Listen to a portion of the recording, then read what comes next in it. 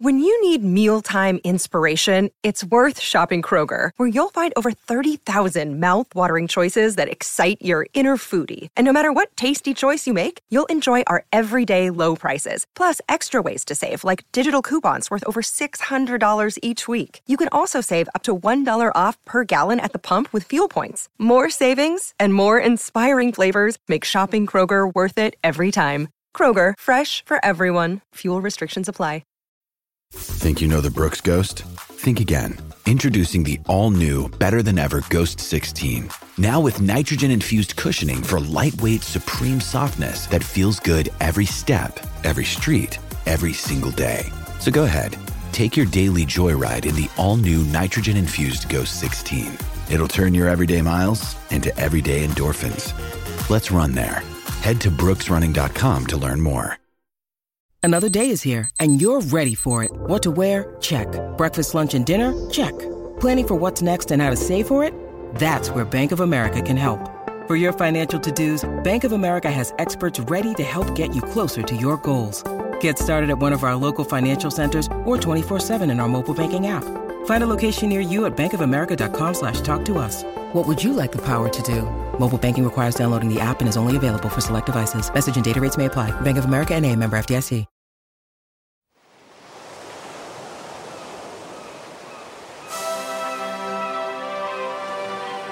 Hello and welcome to Footballistically Arsenal. I am Boyd Hilton. Sidekick Josh Landy. There he is, resplendent, not in his Soho House style office, but practically what you outside? Are you kind of sitting outside, bathing in the Tel Aviv sun? Well, it is 8 p.m. at night as we record this. I'm not sure the Tel Aviv sun is quite accurate, but I am indeed outside, lest I wake up my daughter. And I'm enjoying the novelty of recording this podcast, not in my Soho House office, as you correctly referred to. Where are you, Boyd? You're at home. I'm at home, yeah. I was in New York last week. I did record 2 podcasts in New York, not this one. What did you do from New York? I did my Pilot TV one, which is the weekly new one out today, and I did a spoiler special Empire/Pilot TV one about Better Call Saul, the TV show on the Netflix. Much as I'd like to bang on about all of this stuff, we should get to the match of hand. We're joined by stalwart guest Alan Alger. Hi, Alan. How are we doing, guys? Not bad. How are you? Yeah, not too bad, thank you. Not too bad. Good. I'm glad you're here. Alan's fine. I'll tell you why Alan's fine. Because Alan gets to spend a lot of time watching West Ham United, and all right, they might not be going amazing in the league, but hey, they've had a hell of a European run, and Alan gets to enjoy European nights this season, and he might be watching the winners of the Europa League. I did get accused of over-celebrating the Seville win that West Ham had by an Arsenal supporting colleague at Betway who joined me at the game and said, I'm a bit worried about how you celebrate there. But look, it wasn't against Arsenal. It didn't affect us. Then beating Seville, and then obviously they've gone on and beat Lyon in a way that I could not have predicted. So it's all going well for them. But obviously, that when they play Arsenal in a few weeks' time, I will be fully behind us. It's not. It's not that kind of situation. But as you say, Josh, from a professional point of view, it's been great watching them. Of course, it's good for us anyway. The better they do in Europe, the further they go, the better it is for us, because they're one of our many now candidates, rivals for the top 4 place. And we play them, don't we, in the middle of the 2 legs? We do. Exactly. Yeah. Exactly. It's good news that they have persevered with their European adventure, and the results they've had in the Premier League are probably suggesting they're certainly not really in a top 4 race. All the eggs are firmly in the European basket. So if Arsenal can somehow maintain some level of interest in the top 4, then that West Ham game feels winnable, given what the priorities West Ham will have. Yes, it certainly does. They've got Frankfurt either side of that. They've got the home leg. Then they'll be looking towards the away leg as we play them on that Sunday.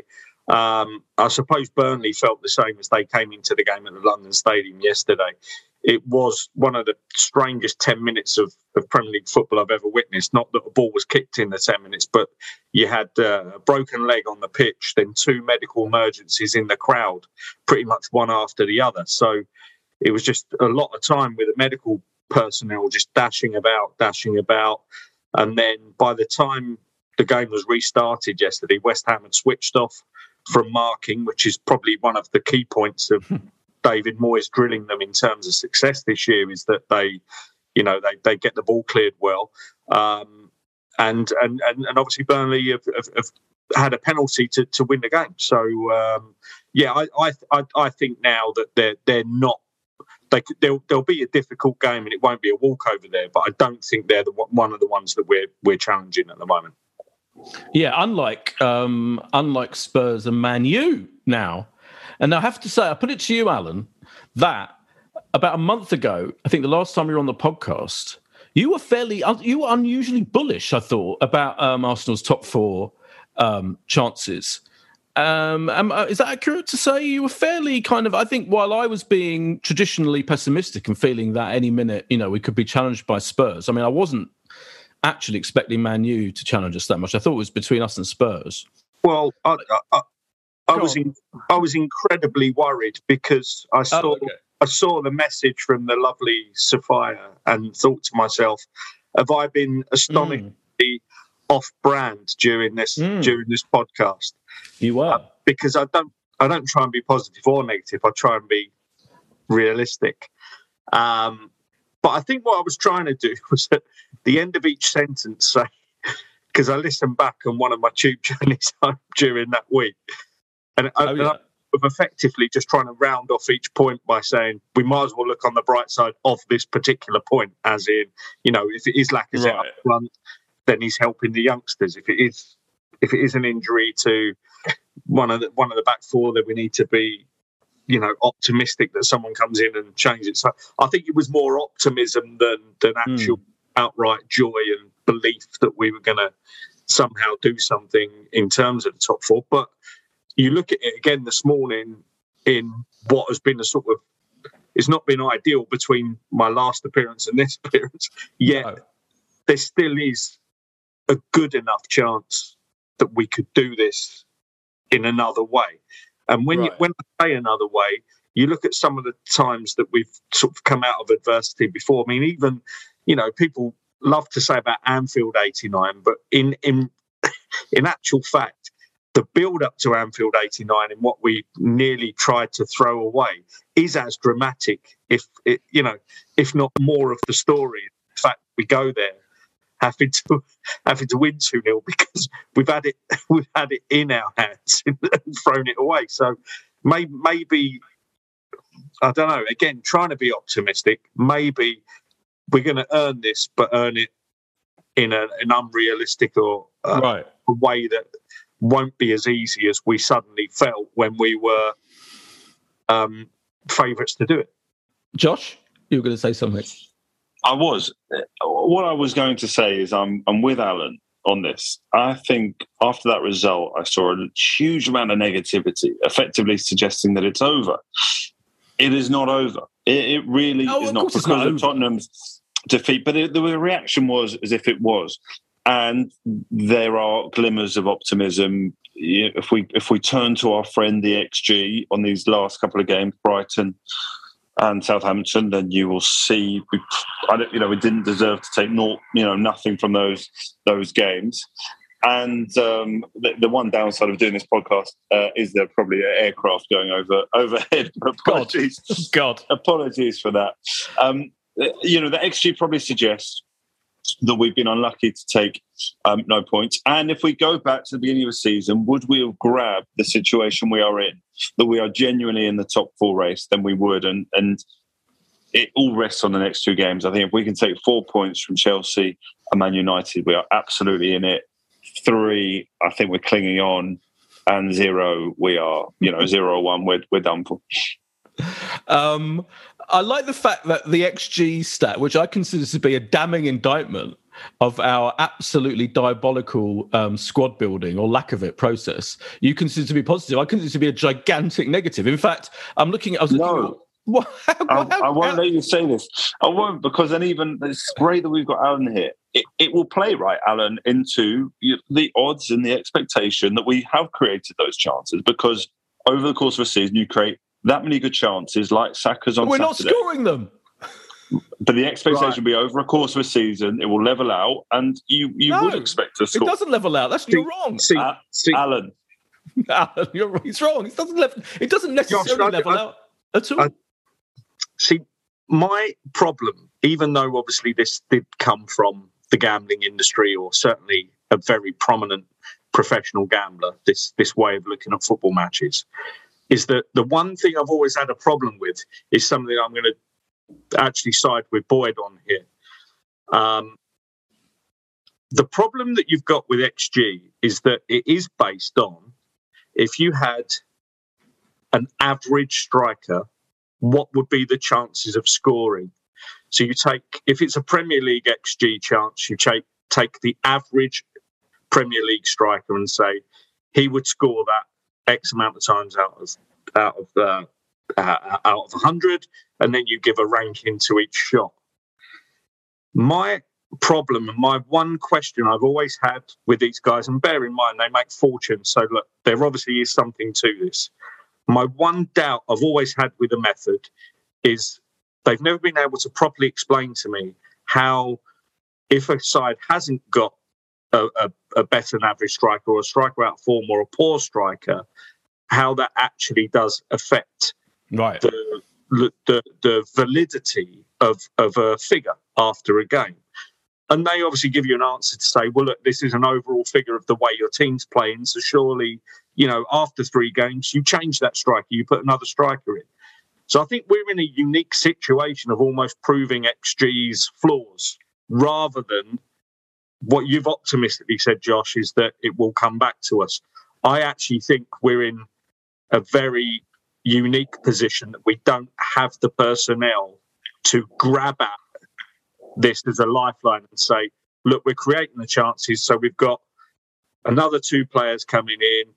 Look, we're going to create this XG maybe right till the end of the season, with unfortunately Nketiah and Lacazette being the 2 that we're asking to finish off these chances, and the figures might continue. If we had 2 new strikers to bring in off the top of this, or 2 equally good or average Premier League strikers, as the stats are based on, then maybe I would say those figures are going to bounce back for us soon. And that's why I'm going to slightly disagree. We can't ignore them, though, surely, because it shows at least the opportunities that you're making, and the fact that we got a better XG than Southampton suggests, arguably that you're unlucky to lose the game. I agree. You can't take it for the be all and end all, but I think we have to respect that we did create opportunities. I just think, and look, I had to be at Wembley for work. I didn't see the whole 90 minutes. I've seen very extended highlights. I don't think we deserve to lose the game. I think a point would have felt right, and do that. And therefore, I just think, hopefully, in a way that under Emery, we choked at the very, very end of the season and we threw it away. Hopefully our choke, if that's what we can call it, and that feels loosely fair given the games were against Crystal Palace, Brighton and Southampton, and, we'd have probably all been disappointed with anything less than 6-7 points out of those 3 games if we rewind, to the international break. Then hopefully our sort of chokers come early, Boyd. Hopefully this is now the end of it, and we get back on Wednesday, and it's Chelsea all back in play. Chelsea away. Did you watch the Chelsea match yesterday? I mean, I'm sorry, but I know they laboured a bit. I mean, Crystal Palace did the excellent job kind of tactically for a while, and then Chelsea just kind of stepped up a bit and quite easily beat them. I think. I mean, we'll get on to it. I don't want to preempt our predictions, but I've got a strong prediction for the Chelsea game in my mind. But just one more thing about this fucking XG bullshit, right? What I'm saying is that the lesson to learn when you are that far away from converting your chances is that we have the worst striking options of any major team in the league. That's what you learn. That's the lesson to be learned from this XG thing. And I go back to the fact that in January, when we materially weakened our squad, we didn't just not strengthen it, remember? We got rid of Aubameyang and Balogun. two strikers. Now, obviously, Balogun's gone on loan, scored a few goals. I'm not saying, he would at least been an option, and I feel a better option than Eddie Nketiah, who was deeply mediocre when he started the game at the weekend.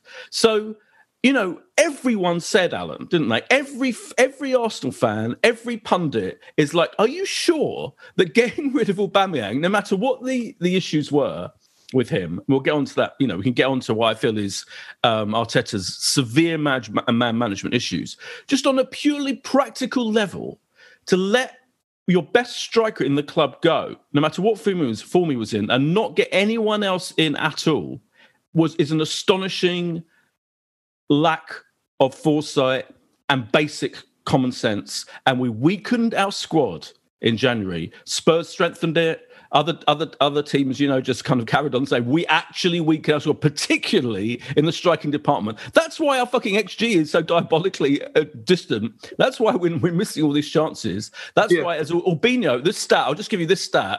Arsenal have scored just 2 goals from their last 73 attempts in the Premier League. Yes, look, I mean, I will go back to saying that, if we're asking for the XG to bounce back in our favour, using the same 2 strikers will probably suggest that it might not, or they might get a bit luckier. They might be a bit unluckier, but it won't drastically improve in a way that we're going to be astonished. And the other thing about the Aubameyang situation is that we're sort of getting into the realms, and I've seen the argument elsewhere that had he stayed, he still would have been in a slump of form or a sulk that meant that he wouldn't be converting these chances either.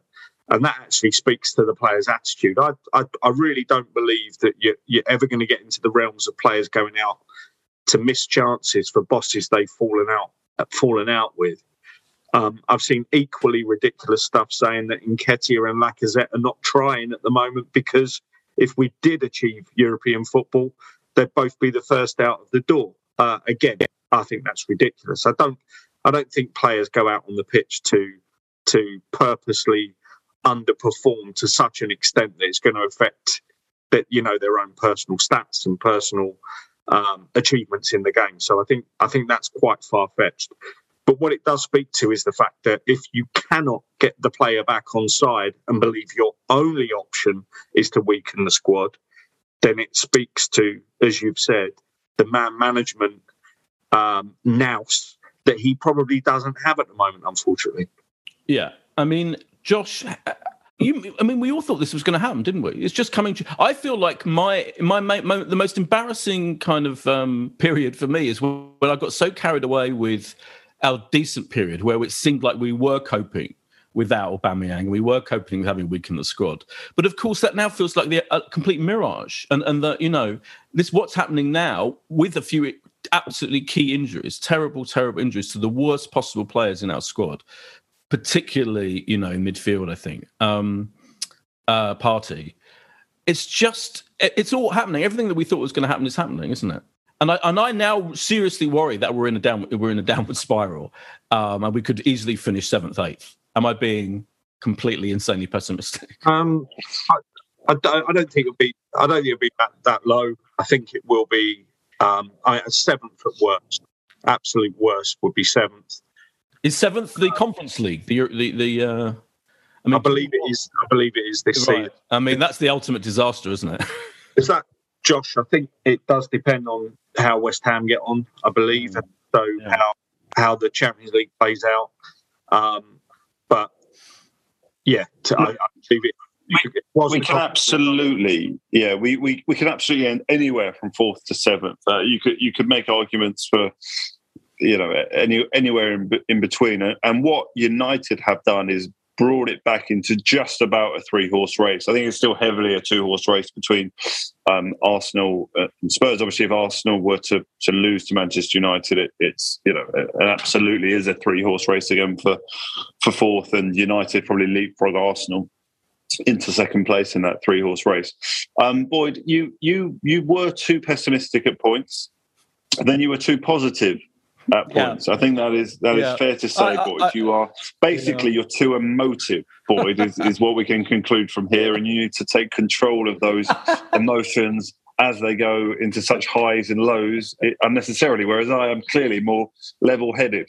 And I think for most of the season, felt we finished fifth. I got lured into it a couple of weeks back after that win at Villa Park and thought, actually, we can do fourth. And even the optimist in me is still thinking about, as I think everyone thinks about, Martinelli's goal at Chelsea. And then obviously we even won at Chelsea last season, didn't we? We managed to scrape a win. And if we can scrape a win there, then we are, back on it. So I agree. I think ultimately, when all is said and done, you were speaking about Aubameyang, and you can probably throw Maitland-Niles and Chambers into this January equation, because we'd have seen them. Absolutely. For sure we'd have seen them. The amount of game time Cedric has got in the last couple of months, the amount of game time Lokonga has got in the last couple of months, I think there's arguments to say that Chambers and would have probably gotten ahead of Cedric. I also am concerned about Ben White. I think he had an injury towards the end of the Southampton game. I'm told there might be a problem there with Ben White's fitness, certainly coming up in the weeks and potentially towards the end of the season. So, the injury situation might be getting worse than gets better. Obviously, Thomas Partey as well. So the Aubameyang decision was always going to rest. Could Arsenal see at home? And if we had petered out to fifth without getting ourselves into the situation that we did, people would still be saying it was okay. It was the right decision. It's the way we've done. It's the way we've arrived where we've arrived now after these three defeats that I think is blinding people that it was the wrong decision. The breakdown of relationship was too big. He had to go. He had to go. Hold on. No. You can't say these last three defeats are blinded. These last defeats have proven what stupid decision it was. Loads of managers. What I'm saying, Boyd, wait a minute. No. I went to Wolves, Boyd. I went to Aston Villa. If we had gone and lost those games, but one at home to Brighton, what I'm saying is it's the way the results have fallen that I think are making it now that it's because it's literally off a cliff that we have gone in the last three games, rather than if we'd gone and lost at Wolves 1-0. No, you're missing the point. 1-0. Josh, you're missing the point. The point is we scored 2 goals from 73 attempts. It's definitely time for a break. It's time for a break after I finish this point. Come on, Josh. I mean, it's loads of managers fall out with players. It happens all the time. Very, very, very few managers let a player go who is clearly their best striker, even if they've fallen out with it, let another striker go on loan and not strengthen in any way. They're pragmatic. Any intelligent manager or club is pragmatic. And if it means that you fall out with a player and you sell them without any backup, without bringing anyone in a massively terrible array of strikers that you've got, and you're going for 4th place in the league, it's insanity. No other manager would do that. They just deal with it. You just have him on the bench. Just bring him on. It doesn't matter. You have to save face. You have to. Sometimes pragmatism is what this job is about. What I am saying is, had we not had this, run of defeats, had we not scored, obviously we just scored only 1 goal in those 3 games we lost. What I am saying, Boyd, I don't think this Aubameyang situation. What I'm saying is there is a potential Arsenal could be in 5th place in mid-April, right? We could have all predicted Arsenal be in 5th place mid-April, and the Aubameyang conversation wouldn't be as big as it is. I think it is to do with Arsenal falling off a cliff and Lacazette being out, Eddie Nketiah having to start his first game in a year. I mean, it is. I'll just say, by the way, before we go to the break, we're actually sick because we're behind Man U on. We've got the same goal. You're right. Yeah. You're right. And by the way, we've only 1 game in hand, and that game in hand is against Chelsea. Let me remind you, and we play them on Saturday. Anyway, we'll talk more about the game, the actual game, and get more. I want to find out from Alan what the current odds are, and I will tell you now. I've totted up what I think the points will be for the rest of the season for Arsenal, Man U, and Spurs, and I'll reveal my results, my workings out after this break.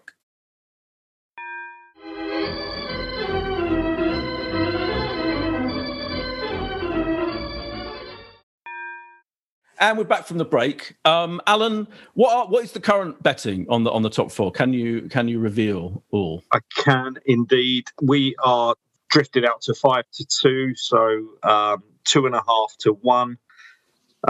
Chelsea, obviously, last time I spoke to you guys about the prices, they were just clinging on to whether or not they would actually get a top 4 place in the respect of being third place and nailed on for third place.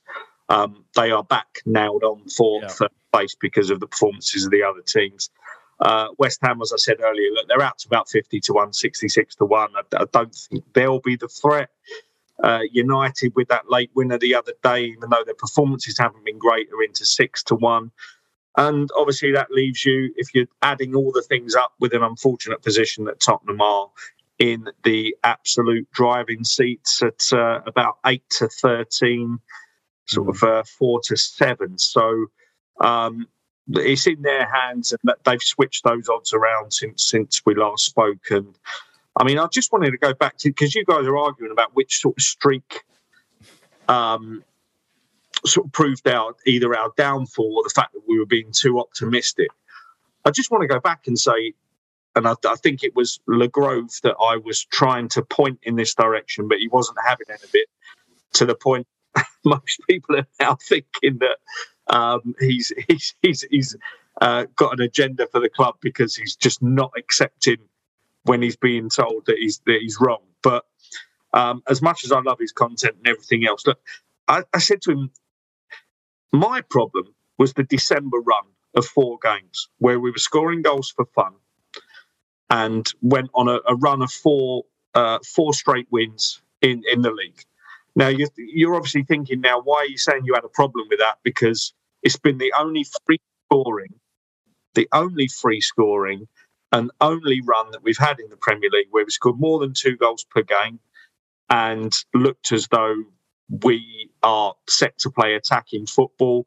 We beat Southampton 3-0. We beat West Ham 2-0. We went to Leeds and to Norwich, scoring 9 goals.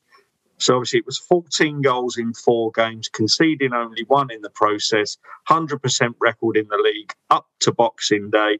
And you can even, if you like, and I don't begrudge anyone doing this, add in the fact that the first 60 minutes against Manchester City can be tacked on to the end of that Norwich game, saying, look, you're playing an incredibly good team.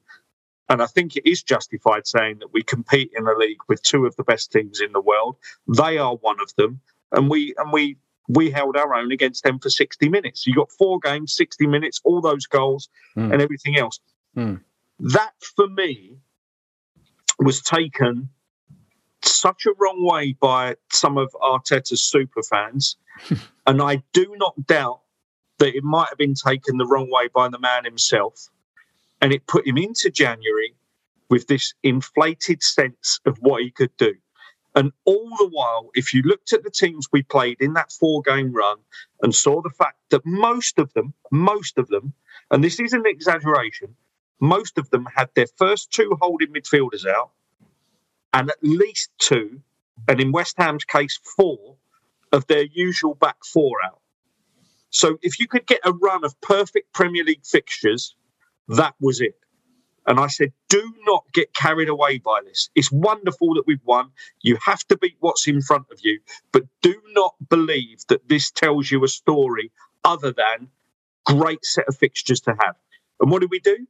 We looked as though we got all this confidence from it. There was all this stupid paper talk of new contracts for Arteta and everything solved. And even when we went and, stunk the place out at Nottingham Forest to sort of slightly dent Arteta's FA Cup record, because I think if you can go and play that badly against Forest, then it sort of diminishes your wins in the competition because it shows you what a random competition it is for selection and stuff like that. So he's even dented his FA Cup win by going there and showing that you can just as easily get knocked out by one of the most out of form teams in that division. So it's getting carried away with that kind of thing that led us into a January where we didn't strengthen and thought, oh, well, to hell with Aubameyang and we can get rid of him. And look, we've had a good winning run of games since then as well. The Watford through to Leicester games, but 4 of those were by 1 margin. They weren't big wins. So that was telling you something. That was telling you it could easily swing back the other way. And we didn't take that warning. And, we found ourselves where we are. Now, again, low margin stuff, I'm not saying the Palace game at all. I think we deserved to be beaten there. It was a terrible performance. But the other two games, certainly Southampton, a low margin 1-0 the other way if Saka puts his chance in. I actually thought the ball was out for their goal, same as at Brentford. You know, it was almost the identical position. Sure, they checked it. So a little bit of luck elsewhere. We could have had low margin wins the other way. So it's not over, but let's not get carried away again if the story is there for us. If there's an explanation behind why we're beating teams 3 or 4-0, then you have to take it. You have to be humble enough to take it. Yeah, I agree. I agree. I think he believes his own press. I think he's very. I do think he's. I mean, all football managers are arrogant to some extent. You have to be arrogant, don't you? A little bit to kind of even. But I do feel there's a kind of like almost like I think he feels he's Pep. You know, and that he can kind of perform miracles with his coaching and his tactics, etc. But unfortunately, whereas Pep's got 22 world-class players in every world-class players in every position, we've got a bunch of idiots. Once you go beyond about the first 11, 12 players, and I think he kind of deluded himself into thinking, particularly, I'm not going to say it one more time, the Aubameyang thing, that he could sort it all out, and clearly he can't. I do agree with you. I will say this about the Southampton game: we were unlucky. I think we were unlucky. When you look at the stats, it's pretty extraordinary. We had 76% possession. We had 88% pass accuracy, 23 shots on goal, 6 shots on target. And the goal, as you say, was a bit freaky. First of all, Ben White was like kind of punched in his head by his own goalkeeper, and then kind of didn't know whether to get up immediately quickly or, stay down. Because if he'd have stayed down with a head injury, the referee in theory should have had to stop it. It was a completely unfortunate last minute of the first half nightmare situation. Southampton's only chance that's real. Statistically, they had 2 more shots on target. I don't remember them particularly. And then, as you say, the Saka chance particularly, you'd think he would have scored that. And their goalkeeper, Fraser Forster, was literally a giant, wasn't he? And it pulled off some really good saves. So I do think we're unlucky. We played much better in that game than I think in the previous 2. Certainly in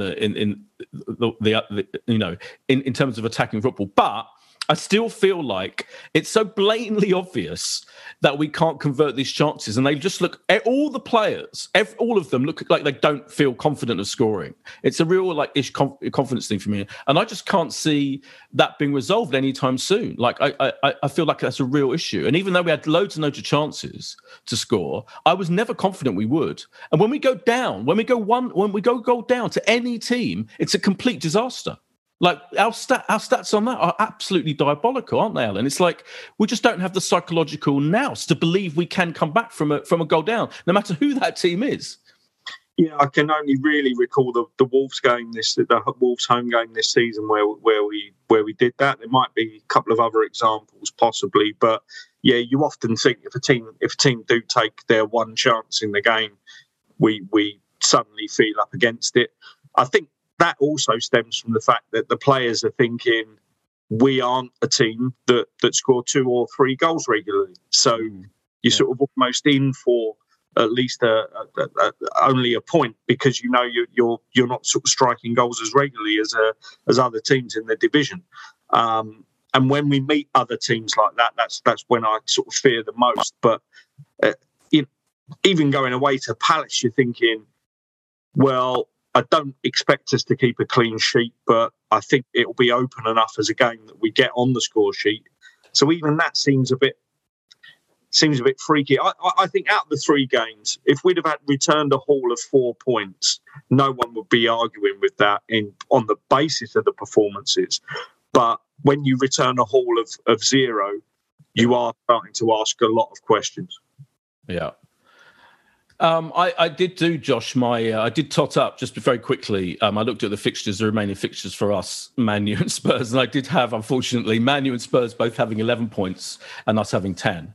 which just suggests by my calculation, we're going to stay sixth. Unfortunately, I think Man U. I think Man U is a real worry now. I know they're absolute shit, and it'll be absolutely embarrassing that from both Spurs and Arsenal's point of view if they get fourth. But I feel at the moment they're going to do it somehow. I really do. It's really annoying me. But yeah, I know you're shaking your head, Josh, but that's my current feeling. Sorry. No, I can understand why you started to feel like that. You look at United's squad, but Arsenal have got United at home. United, yes, okay, you managed to scrape past Norwich, but it was a week ago they went down at Everton, who have been in horrific form. I just think don't get carried away. I think Alan, I don't know if he touched upon it. United is still about 8-1 to get the top 4 spot, and I think that sort of tells you where that would change. But I tell you what also changes, boys. Yeah. Arsenal sneaking a 1-0 at Stamford Bridge, and sneaking away past. If we take 6 points before Spurs kick off against, is it Brentford they've got Saturday? I mean, it's not going to be so far off an even race, is it? If we can take 6 points. That's a big if. That's a huge if. I mean, of course it's a big if, but that's what we're dealing with, Boydo. No, it's a big price. We're 8-1 to secure 6 points from the next 2 games. 8-1. But obviously to do that would mean, as you say, we almost close it to be in an even match between ourselves and Tottenham for the top 4. Because let's bear in mind, the market isn't exactly impressed with Tottenham because of the way that they played against Brighton at the weekend. It's not saying it thinks Tottenham are wonderful. It's just adding up, as you have done, the remaining fixtures and saying, look, on the most likely fall of these matches, it will be Tottenham that land it. The United thing is odd, really, because they're a team that have not put together more than 2 winning games in the Premier League all season. They've not gone on any kind of streak. So it's almost the fact that they've won at the weekend probably means that their next result will be a draw or a loss, just because they're not putting together any kind of consistency. So I think they're guaranteed to drop points. I mean, we had these silly prediction things going on a couple of weeks ago where people were saying, well, all of Tottenham's games look easy. They'll win all of those. I mean, how long do you have to be a football fan to know that you can write any set of fixtures down? And I really do mean any set of fixtures. You could put Manchester City as the home team against 20 random sort of Championship and lower Premier League games. They will not win all 20 of them because that's just not the way it works. Football is a random low margin game at most ends of the spectrum, other than they do have quality players, so they should be winning these games. It's what keeps bookmakers in business, obviously. Yeah, because we can't predict. Yeah, absolutely. Well, we will be predicting any minute now. The key. I will give my 2 predictions. Right, we're going to draw at Chelsea Football Club in a hugely encouraging, spirited display, and we are going to beat Manchester United, and the 4th spot race goes on with Arsenal taking 4 points out of 6 in the next few days. What are the scores in those games? We're going to draw 1-1 at Chelsea, and we're going to beat Manchester United by 1-0. Alan? I think we'll beat Chelsea 2-1. And I think we will beat Manchester United 2-0. Bloody hell. Alan is Toronto. This is not the same Alan Alga. Who is this? Yeah, who is you? Who are you? I think we're going to be fucking slaughtered by Chelsea. I'm going to predict 3-1 for that. Chelsea are going to win, and I think we're going to get a draw. We're going to struggle to a draw against Man U. I think it's going to be 1-1, and it's going to be fucking grim. And I think the downward spiral, I'm afraid, is going to continue. That's my pessimistic. Josh, thank you so much for joining us live from Tel Aviv, Israel. Alan, as ever, absolutely wonderful to hear you live from south of England. North London. And this is me, Boyd Hilton, signing off from Bermondsey. And we'll be back next week. See you then. Bye. If you want to advertise on or sponsor this show, check us out at playbackmedia.co.uk. Sports Social Podcast Network.